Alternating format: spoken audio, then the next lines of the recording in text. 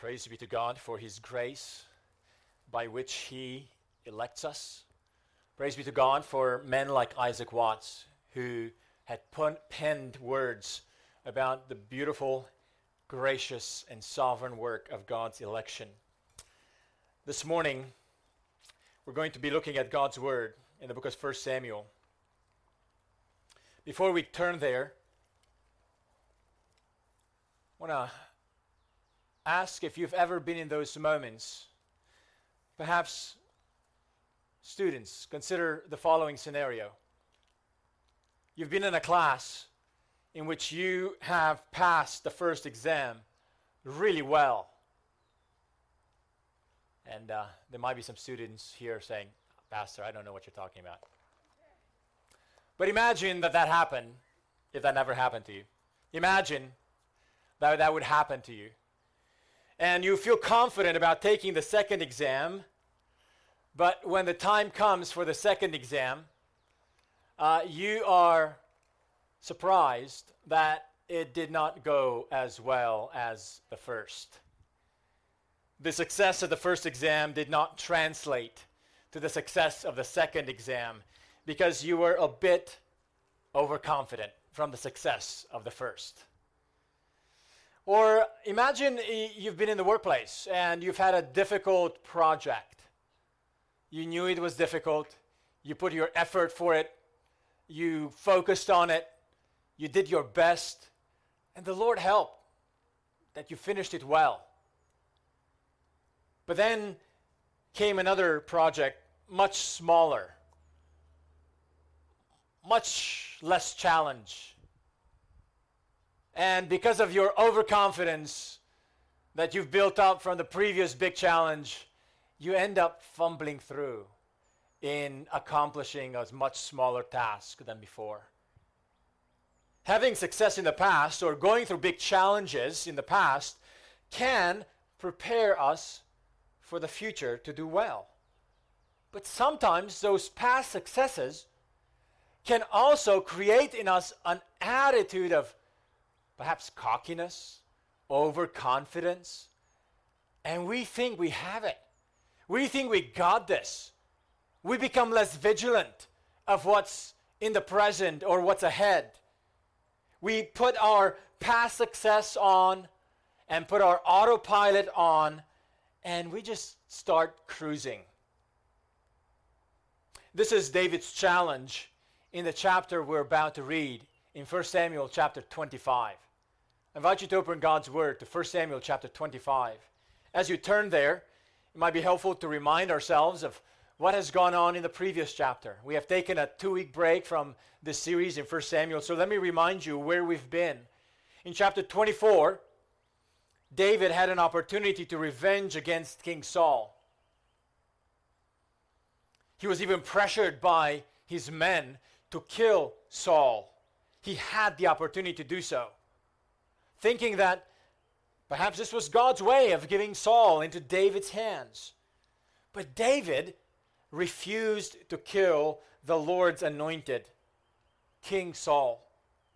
And through that refusal to take vengeance in his own hands, God brought Saul to tears and to recognize and acknowledge finally that David is the better king. The one that God has chosen to rule over his people.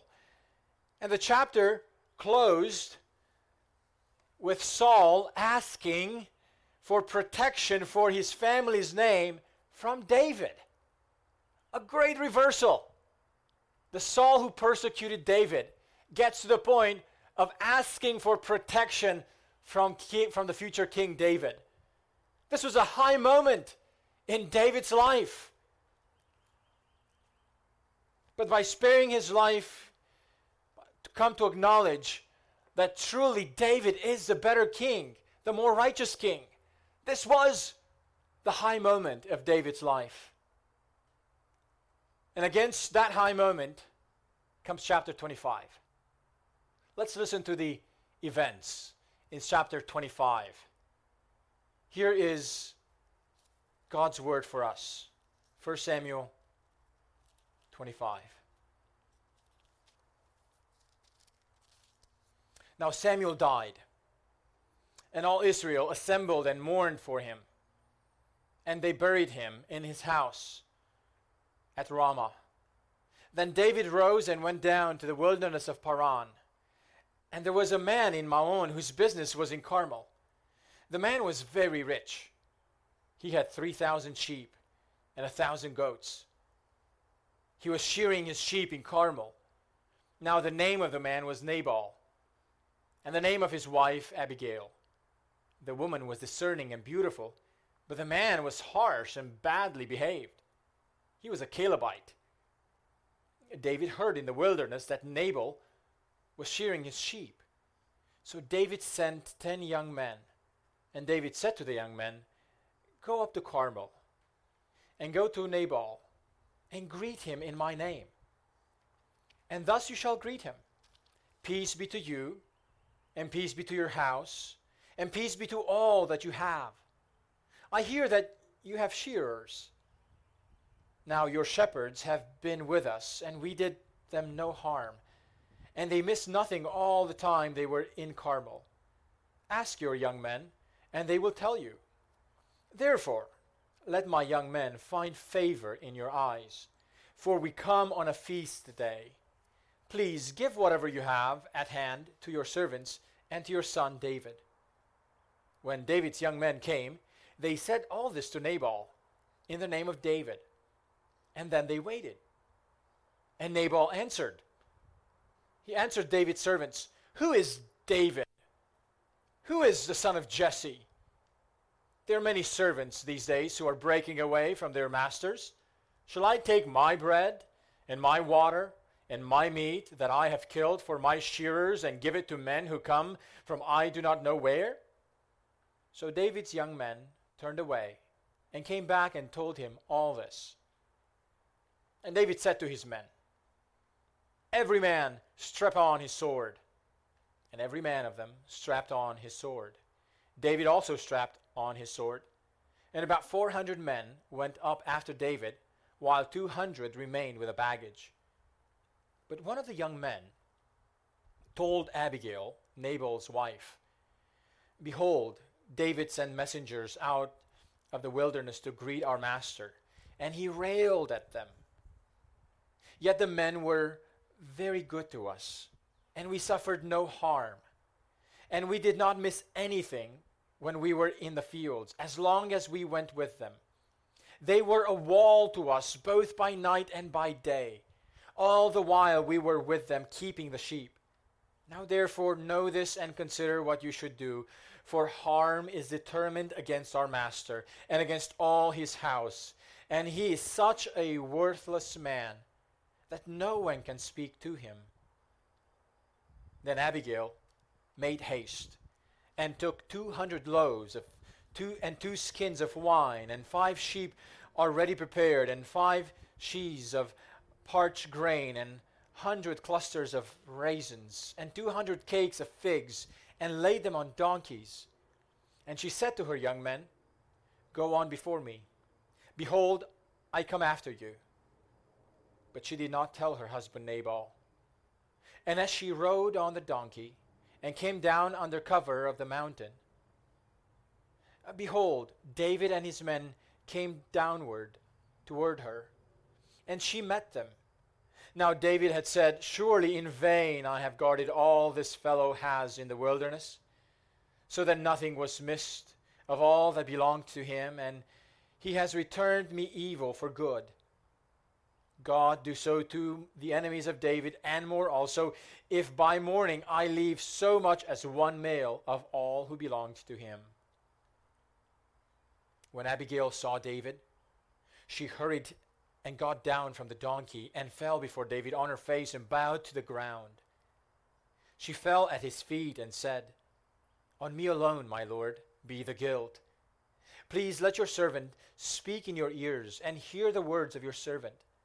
Let not my lord regard this worthless fellow Nabal, for as his name is, so is he. Nabal is his name, and folly is with him. But I, your servant, did not know the young men of my lord, whom you sent. Now then, my Lord, as the Lord lives, and as your soul lives, because the Lord has restrained you from blood guilt and from saving with your own hand, now then, let your enemies and those who seek to do evil to my Lord be as Nabal. And now, let this present that your servant has brought to my Lord be given to the young men who follow my Lord. Please forgive the trespass of your servant. For the Lord will certainly make my Lord a sure house, because my Lord is fighting the battles of the Lord. And evil shall not be found in you so long as you live. If men rise up to pursue you and to seek your life, the life of my Lord shall be bound in the bundle of the living, in the care of the Lord your God. And the lives of your enemies he shall sling out as from the hollow of a sling. And when the Lord has done to my Lord according to all the good that he has spoken concerning you, and has appointed you prince over Israel, my Lord shall have no cause of grief or pangs of conscience for having shed blood without cause, or for my Lord working salvation himself. And when the Lord has dealt well with my Lord, then remember your servant. And David said to Abigail, Blessed be the Lord, the God of Israel, who sent you this day to meet me. Blessed be your discretion, and blessed be you, who have kept me this day from blood guilt and from working salvation with my own hand. For as surely as the Lord, the God of Israel, lives, who has restrained me from hurting you, unless you had hurried and come to me, truly, by the morning, there had not been left to Nabal so much as one male. Then David received from her hand what she had brought him. And he said to her, Go up in peace to your house. See, I have obeyed your voice, and I have granted your petition. And Abigail came to Nabal, and behold, he was holding a feast in his house, like the feast of a king. And Nabal's heart was merry within him, for he was very drunk. So she told him nothing at all until the morning light.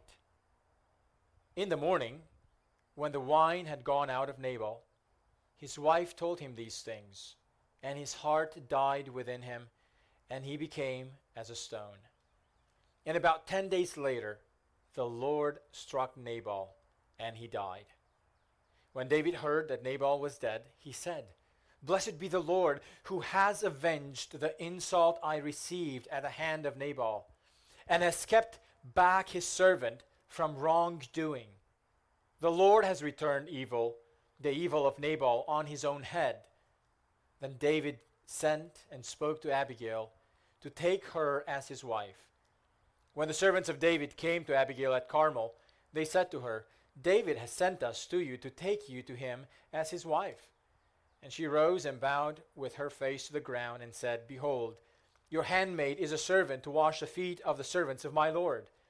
And Abigail hurried and rose and mounted a donkey, and her 5 young women attended her.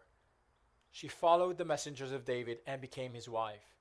David also took Ahinoam of Jezreel, and both of them became his wives. Saul had given Michal, his daughter, David's wife, to Palti, the son of Laish, who was of Galim.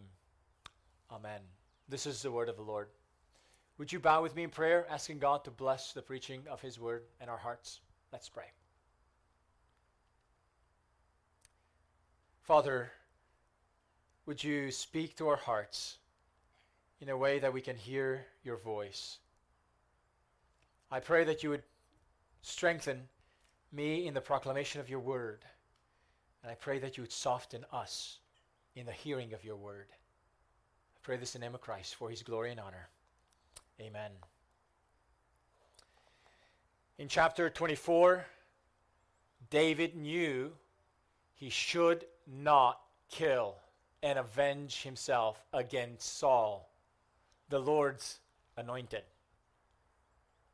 But now, in chapter 25, his vigilance on the Lord went down, and thus he thought he should take revenge against a worthless, foolish man. Chapter 25 takes us away from the pursuit of Saul after David and changes the scene to David seeking to pursue Nabal. The chapter could be summarized in this way: when tempted, keep remembering the Lord. When tempted, keep remembering the Lord. The story that we have before us, the passage, could be broken down in three moves. Watch out for foolish responses. Point number one. Point number two, consider a wise intervention. And point number three, wait for divine reversals. Let's look at each of these three moments in the story as we learn how David is challenged in his wrong pursuit of Nabal. Watch out for foolish responses.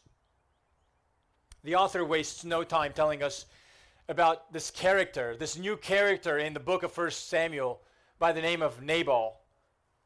He wastes no time to tell us about Nabal's foolishness and worthlessness, even though he was a very rich man. From early on, the author tells us that he was harsh and badly behaved in verse 3. And then a few verses later, he is described as full of folly and a worthless man. How sad to be rich, yet fool and worthless. Riches don't make you wise. Riches don't make you worthy. The tension in the story begins when David sends some of his men to Nabal at his house at the time when he was shearing his sheep, which for us, what that means is he was shaving off all the wool from about 3,000 sheep. That's a lot of wool to harvest. That's an abundance of resources. If you will, this is the time to cash in the investment. On such a day, David sends his men. David and his men, on their own initiative, have been helping out Nabal's servants to care for them, to protect them. And David is wondering, would Nabal return the favor of giving us some food supplies? It was also a day of feasting. It was also a day of celebration. We don't know exactly what that day was, but we're told that it was a day for feasting. So perhaps the men of David and David think, wow, here's a feast coming. We don't have any supplies. Could we go to Nabal and see if he would be willing to share some? This is not a forced redistribution of wealth. This is not even an ask for a handout. David is asking for an exchange of favors. Hey, I've helped your men. Would you be willing to share some from what you have with our men? But Nabal refused. He not only refused the request, but he insulted David and demeaned him. Look at verse 10. Nabal answered David's servants, "Who is David?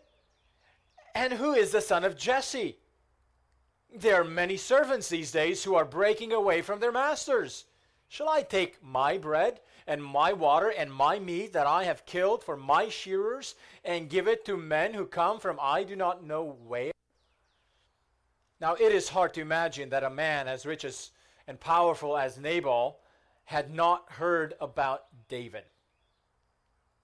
Remember in the book of 1 Samuel, everybody knows about David. There was a folk tale. The women of Israel were singing. Saul killed the thousands. David killed the 10,000s. And remember, it was not only the Israelites who were singing that throughout the land, even the Philistines in the land of Gath. When David went to Achish, the king of Gath, even the Philistines recognized who David was. And even the Philistines knew this is the guy about whom that song was sung. So to imagine that somehow Nabal was totally just ignorant out of lack of information about who David was is unlikely. Plus, Nabal's wife, Abigail, knows about David. She apparently knows that he's going to be the next king. It's not like news about David escaped Nabal's family. Oh no, Nabal here is not saying, "Who is David? I've never heard of him." It's not for lack of information that Nabal asks, "Who is David?" It's not out of ignorance that Nabal asks, "Who is the son of Jesse?" Oh no, he asks this in an insulting way, in a demeaning way. Nabal's response is foolish, not because he's genuinely ignorant, but because he's willfully ignorant and demeaning to the man God has appointed as his king. The foolishness of Nabal's questions are echoed today as well, when people might wonder about God. Who is God? Why should I listen to him? What gives him the right to ask of me, of my possessions, of my rights, of what I have? The foolishness of thinking that all we have is our own. How foolish of Nabal, and how off track he was of assessing David. But as foolish as Nabal was, he's not the only one who responds foolishly in the story. The other character who responds foolishly is David. David's foolishness is subtle and easily overlooked. When David heard how Nabal responded to his servants, David took 2/3 of his army to overtake Nabal. In verse 13, we read, David said to his men, "Every man strap on his sword." There's no asking of David from the Lord what he should do. David assumes that his immediate response, his immediate reaction, is the right reaction. A few verses later, the narrator tells us what was going on in David's mind as he and his men were heading towards Nabal to kill him. Verse 21 and 22. Now David had said, this is what's going on in his mind, "Surely in vain I have guarded all that this fellow has in the wilderness, so that nothing was missed of all that belonged to him. And he has returned me evil for good. God do so to the enemies of David, and more also, if by morning I leave so much as one male of all who belonged to him." Does this sound familiar? Do you remember who else attempted to kill everyone in a household and in a town earlier in this book? Saul did. Remember the massacre at Nob? Well, in today's passage, David is tempted to act like Saul, to kill every male in Nabal's house simply because Nabal did not return a favor and instead insulted David. Now, it's true that Nabal acted foolishly and harshly, and that is not a valid reason for him to speak like he did for David. But even though there's no valid reason for Nabal to treat David the way he did, it does not give David the right to kill Nabal and all his men. Yet this is what David set his mind to do. And David even invoked God's punishment on himself if he did not revenge against Nabal and all his male servants by the next morning. But David isn't a big surprise. The Lord was involved in this event, but not to support David in his plans to avenge himself, but instead to stop David in his tracks. Prior to this, David had endured tons of threats from King Saul. But in this chapter, he could not overlook an insult from a worthless man. As the underdog in the fight with Saul, David knew how to remain humble.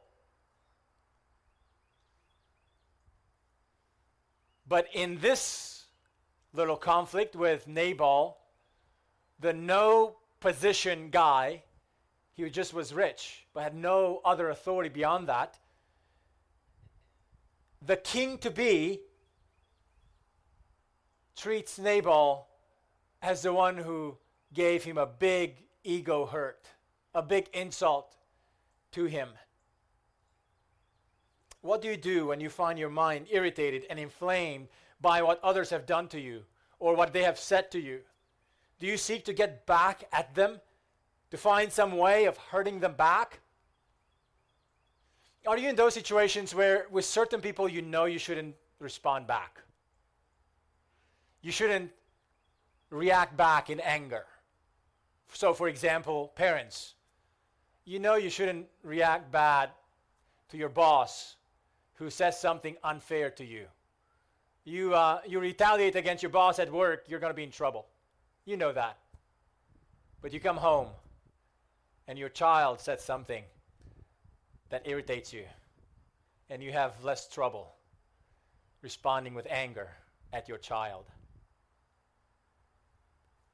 There are times when we know how to respond in what is politically correct situations, and we know how to not respond poorly. But then there's those lesser moments, those issues and challenges that seem smaller, and in those moments we're caught off guard and we respond sinfully. And you might say, I would never kill someone for insulting me. But would you retaliate in other forms of anger or other forms of revenge against those who insult you? The narrator starts this story by telling us of Nabal's folly and harshness. But the narrator's aim is to help us see the folly and harshness of another, of David himself. In this moment, David was tempted to take the path of Saul, trying to vindicate himself. It's not surprising that Nabal would act the way he did. His very name was a reflection of his character. But it is surprising to see that the man after God's own heart, the man whom the Lord chose to be the next king of Israel, would stoop so low and be so vulnerable to respond in this way, to act foolishly and harshly against Nabal. So point number 2, consider a wise intervention. We have looked at the foolishness, the responses of both Nabal, but also particularly of David. But let's look at a wise intervention. Consider a wise intervention. When Abigail, Nabal's wife, hears about how Nabal responded to David and what David was planning to do, she quickly intervened. Abigail's speech to David and her gesture of bringing a gift to him and of speaking to him become the turning moment in the story. It's the climax of the tension that was building up in David's heart.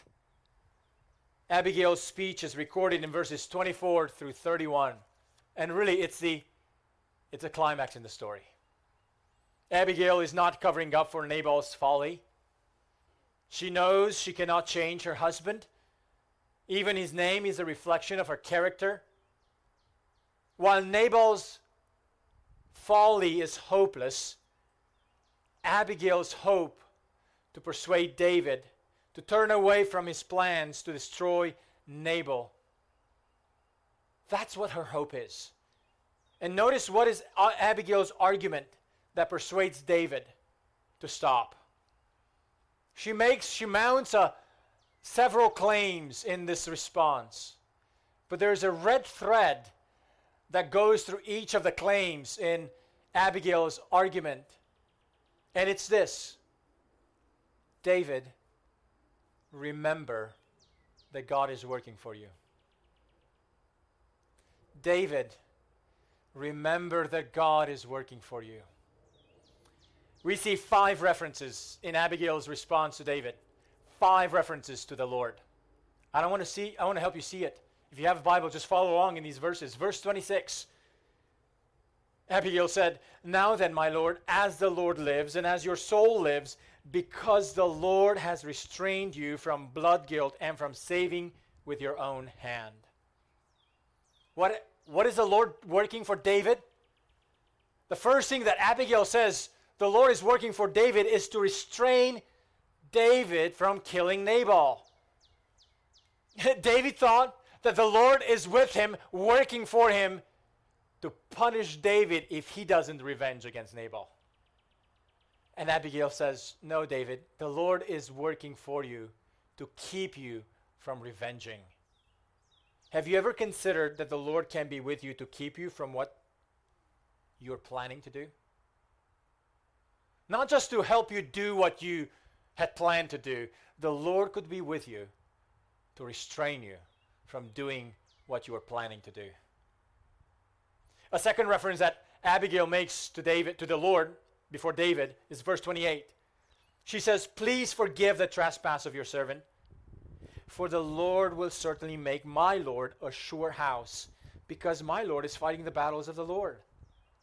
Abigail reminds David in the second instance that the one who will build David's dynasty is not David, but the Lord. What a promise! David should not be worried about Nabal's family and taking out his family simply because Nabal insulted David. David should remember that the Lord will build a sure house for David, a royal dynasty. Third reference to the Lord is in verse 29. Abigail said to David, "If men rise up to pursue you and to seek your life, the life of my Lord shall be bound in the bundle of the living in the care of the Lord your God." Now, how did Abigail know that someone is pursuing David? I don't know. She just knew that David is in the season of being pursued by King Saul. And then Abigail reminds David, "You are being cared for by the Lord himself." Another way to say this would be, David, it doesn't matter who is pursuing you. What matters is who cares for you. You are in the care of the Lord. Friends, do you ever find yourself worrying about who or what is against you? What seems unfair to you or being wronged by others? Do you feel consumed by such thoughts? Abigail's response for us today, the equivalent of that would be, don't focus on what you have going against you. Remember in whose care you are, in the care of the Lord. A fourth reference that Abigail makes to the Lord in the speech for David is in verse 30. She says, "And when the Lord has done to my Lord according to all the good that he has spoken concerning you, and has appointed you prince over Israel." Notice she says not if the Lord will do this for you, but when. What a difference. What a difference. Abigail realizes that the one she is speaking to is the one whom the Lord has called and promised to be the king. Abigail had the wisdom to realize that David was indeed God's authority over his people coming in the future time. So her advice to him could be stated in this way: David, don't act based on how foolish people treat you today. Act based on how God will honor you as king one day. And when God will honor you as king of his people one day, why would you want to have this stain on your hands of shedding blood without cause? Why would you have the stain of this massacre by which you are simply trying to vindicate yourself against this foolish man? Here's a restating of that principle for us today. Don't act based on how people treat you today. Act in the present based on what God has promised to do for you in the future. What a challenge. What a challenge for Abigail to speak to the next king of Israel and challenge him. Don't act based on the foolishness of today's people. Act in light of what God will do for you to be the next king. And finally, the fifth reference to the Lord is in verse 31. And when the Lord has dealt well with my Lord, when the Lord has dealt well with my Lord, remember your servant. Instead of being concerned with how foolishly Nabal has treated David in this instant, Abigail tells David, David, consider how well the Lord will deal with you in the future. And when the Lord will deal well with you in the future, don't forget what I've said to you. Don't forget your servant. Friends, do you tend to treat people based on how they treat you today? Or, even worse, do you tend to treat people today based on how they have treated you in the past?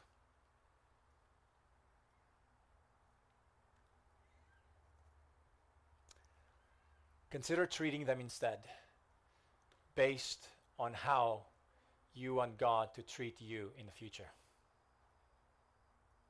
Consider how God will treat you and deal with you in the future. And notice how David responds to Abigail.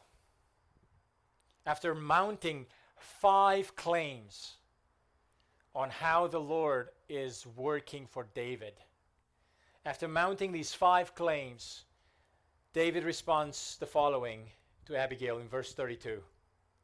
David said to Abigail, "Blessed be the Lord, the God of Israel, who sent you this day to meet me.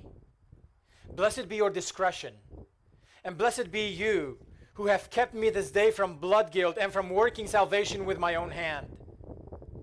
By the way, salvation, working salvation with my own hand, is another phrase for vengeance. Before David blesses Abigail for her discretion to confront him and to stop him, David blesses the Lord. Did you notice that? David blesses the Lord. David acknowledges that the one who caused this wise intervention to stop him from sinning is the Lord. But the Lord used people to bring about this wise intervention. The Lord sent Abigail to intervene in David's path to carry out this massacre against Nabal. Again, every reader can figure out that Nabal's foolishness is clear and obvious. Responding to God's elect king in such a demeaning way was a serious insult. Yet the one whose foolishness must be stopped is not Nabal's, but David's. David in this episode is starting to act like Saul. And the Lord would not let David take the path of Saul.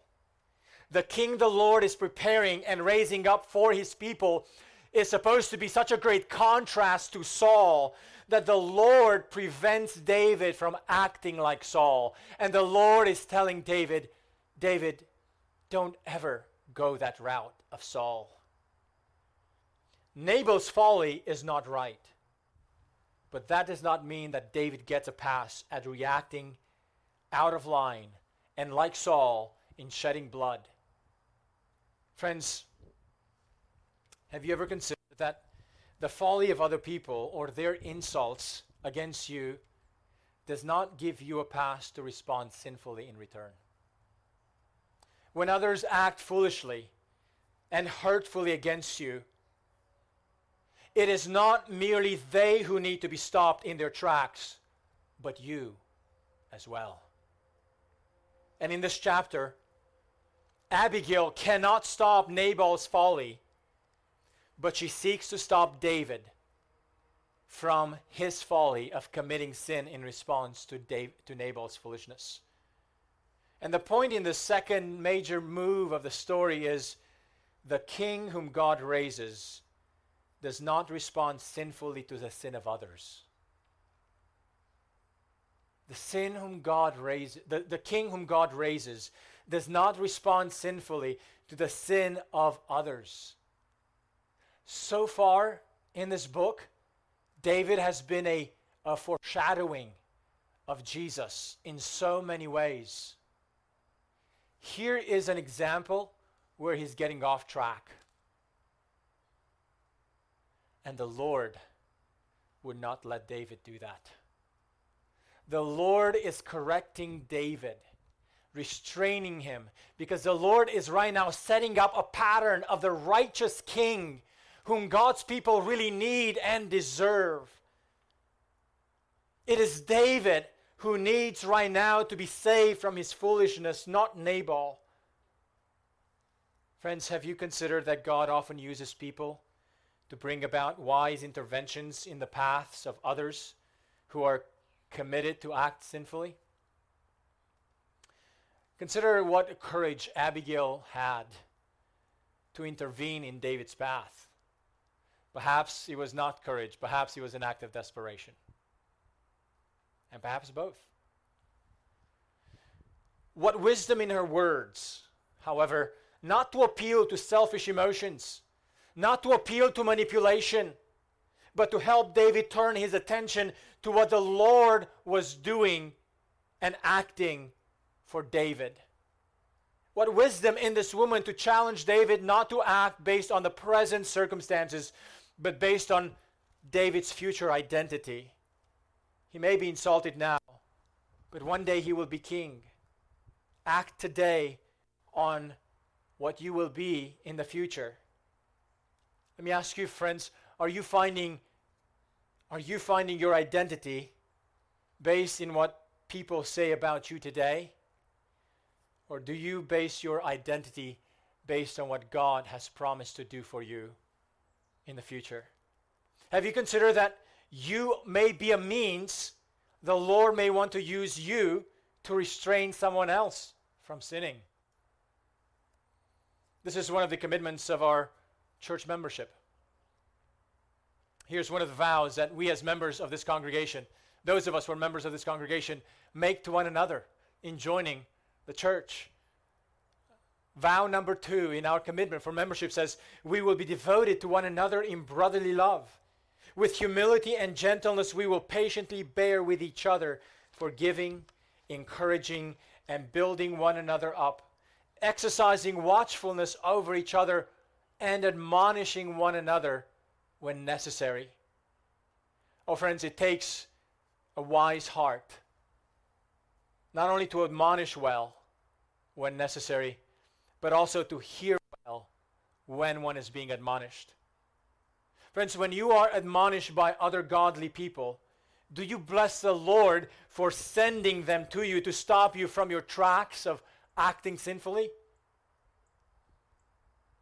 What a humility on David's side at this moment to bless God for sending Abigail to stop him. As one Bible teacher put it, it is a mark of sincere and genuine godliness to be not less thankful for being kept from sinning than from being rescued from suffering. Let me read that again. It is a mark of sincere and genuine godliness to be not less thankful for being kept from sinning than from being rescued from suffering. David blessed Abigail not for the generosity of her gifts, but for the discretion she had in stopping him from his sin. Abigail blessed David not with what she brought for him, but with what she stopped him from doing. And I wonder, my dear friend, if you find it a greater blessing when people give you gifts or when people stop you from sinning. Do you bless God for the people he blesses you with in your life to keep you from acting in sinful ways? This is why it's such a blessing to be a part of a congregation that takes seriously the command to love each other well, to be engaged with each other's lives sufficiently that we can give oversight over each other. And when necessary, to admonish one another. It is one of the greatest blessings the Lord can give you. If you're a visitor with us this morning, we encourage you to find a church that you can join and be committed to and worship the Lord together and link arms with those believers to follow Jesus together. You cannot do that by yourself. We certainly would love for you to be a part of this congregation. And we encourage you to consider. But if the Lord were to lead you to another church, another gospel preaching, Bible saturated church, we hope that you would go there and not just attend there, but join there. Whether it's here or in another church, the Lord has His people so designed to be committed. And part of that commitment is to love one another well enough to consider admonishing each other when necessary. It is a great blessing from the Lord. It is a bigger blessing than just receiving gifts from each other. And David gets this blessing now. This is what's encouraging and exciting about David at this moment. He realizes what a blessing Abigail is for him in this moment. Not for the gifts she brought him, but for having him stopped in his tracks of acting sinfully. Children, do you bless God for your parents? Even in the moments when your parents are acting like those who are stopping you in your tracks from acting foolishly. Believers, do you bless God for those godly friends who have the courage to bring up a sin issue in your life and call you to stop in your tracks? Do you have such godly friends in your life who love you well enough to speak to you like this? Do you bless the Lord for the spiritual leaders that He encourages you to have, to encourage you and to admonish you when necessary so that you may not walk in the way of sin? Consider a wise intervention. And if you don't have people in your life who have the courage to do that, ask the Lord for those kind of people. You need them. I need them. But point number 3 in the story is wait for a divine reversal, or wait for divine reversals. David heeds the wise intervention of Abigail and stops from pursuing Nabal to kill him. And then within a short span of time, he finds out. Then 10 days later, the Lord struck Nabal dead. But notice what kind of feast Nabal had after the visit from David's servants.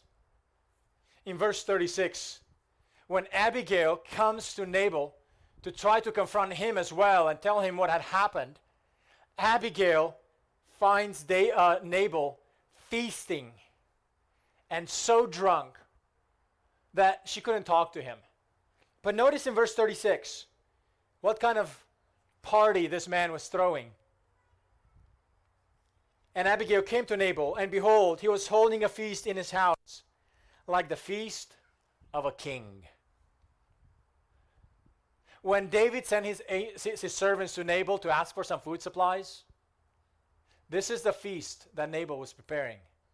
He was preparing to have a feast like a king. What a description. It's a description of extraordinary lavishness, extraordinary abundance.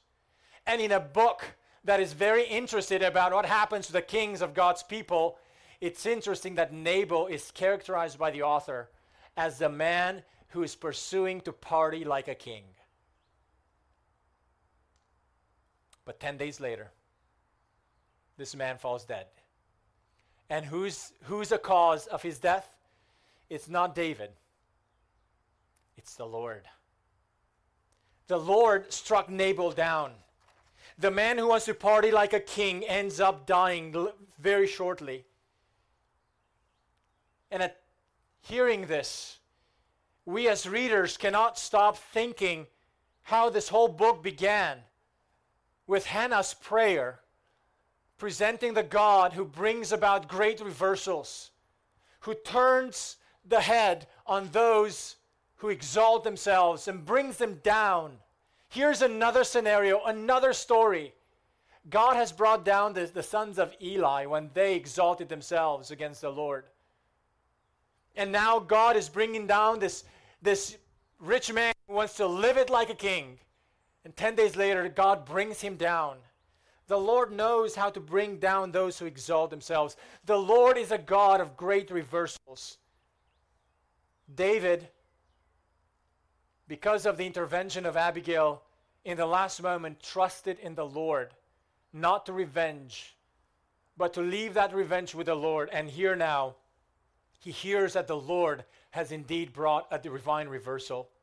Verse 39, when David heard that Nabal was dead, he said, "Blessed be the Lord, who has avenged the insult I received at the hand of Nabal, and has kept back his servant from wrongdoing. The Lord has returned the evil of Nabal on his own head." Do you see what David blesses God for? 3 things, and they're like a burger. 2 buns and the meat in between.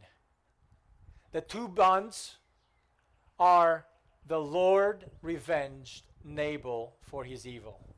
Number 1, the Lord avenged the insult David received from Nabal. Number 3, the third one, the Lord returned Nabal's evil on his own head. But in the middle, between those 2 praises, is the meat of what David thanks the Lord for. The Lord kept David from wrongdoing. David comes to realize that if he had been left to his own devices, to act in his own wisdom in this moment, he would have taken the path of wrongdoing. David comes to realize that he is not a sufficient source in himself to be the one who protects himself from acting wickedly. That he does not have the ability in his own strength and wisdom to act rightly in a consistent way. Here's David blessing the Lord for restraining David from acting in a sinful way. Oh, friends, the one who keeps David from falling is not David, but the Lord. I wonder if you come to realize the wickedness of the human nature. That no matter how many successes we can have, and no matter how many successes David has had in following the Lord well up to this moment in the book, and boy, the success of chapter 24 was so high. He passed that exam with A++. And yet when chapter 25 comes, David is about to fail the exam. And he realizes, if left to my own devices, I would have taken the wrong path.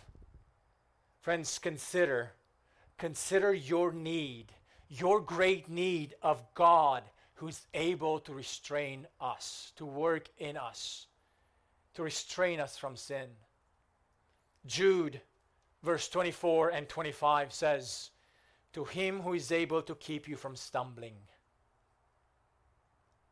Consider that phrase. To him who is able to keep you from stumbling and to present you blameless before the presence of his glory with great joy, to the only God our Savior, through Jesus Christ our Lord, be glory, majesty, dominion, and authority before all time and now and forever.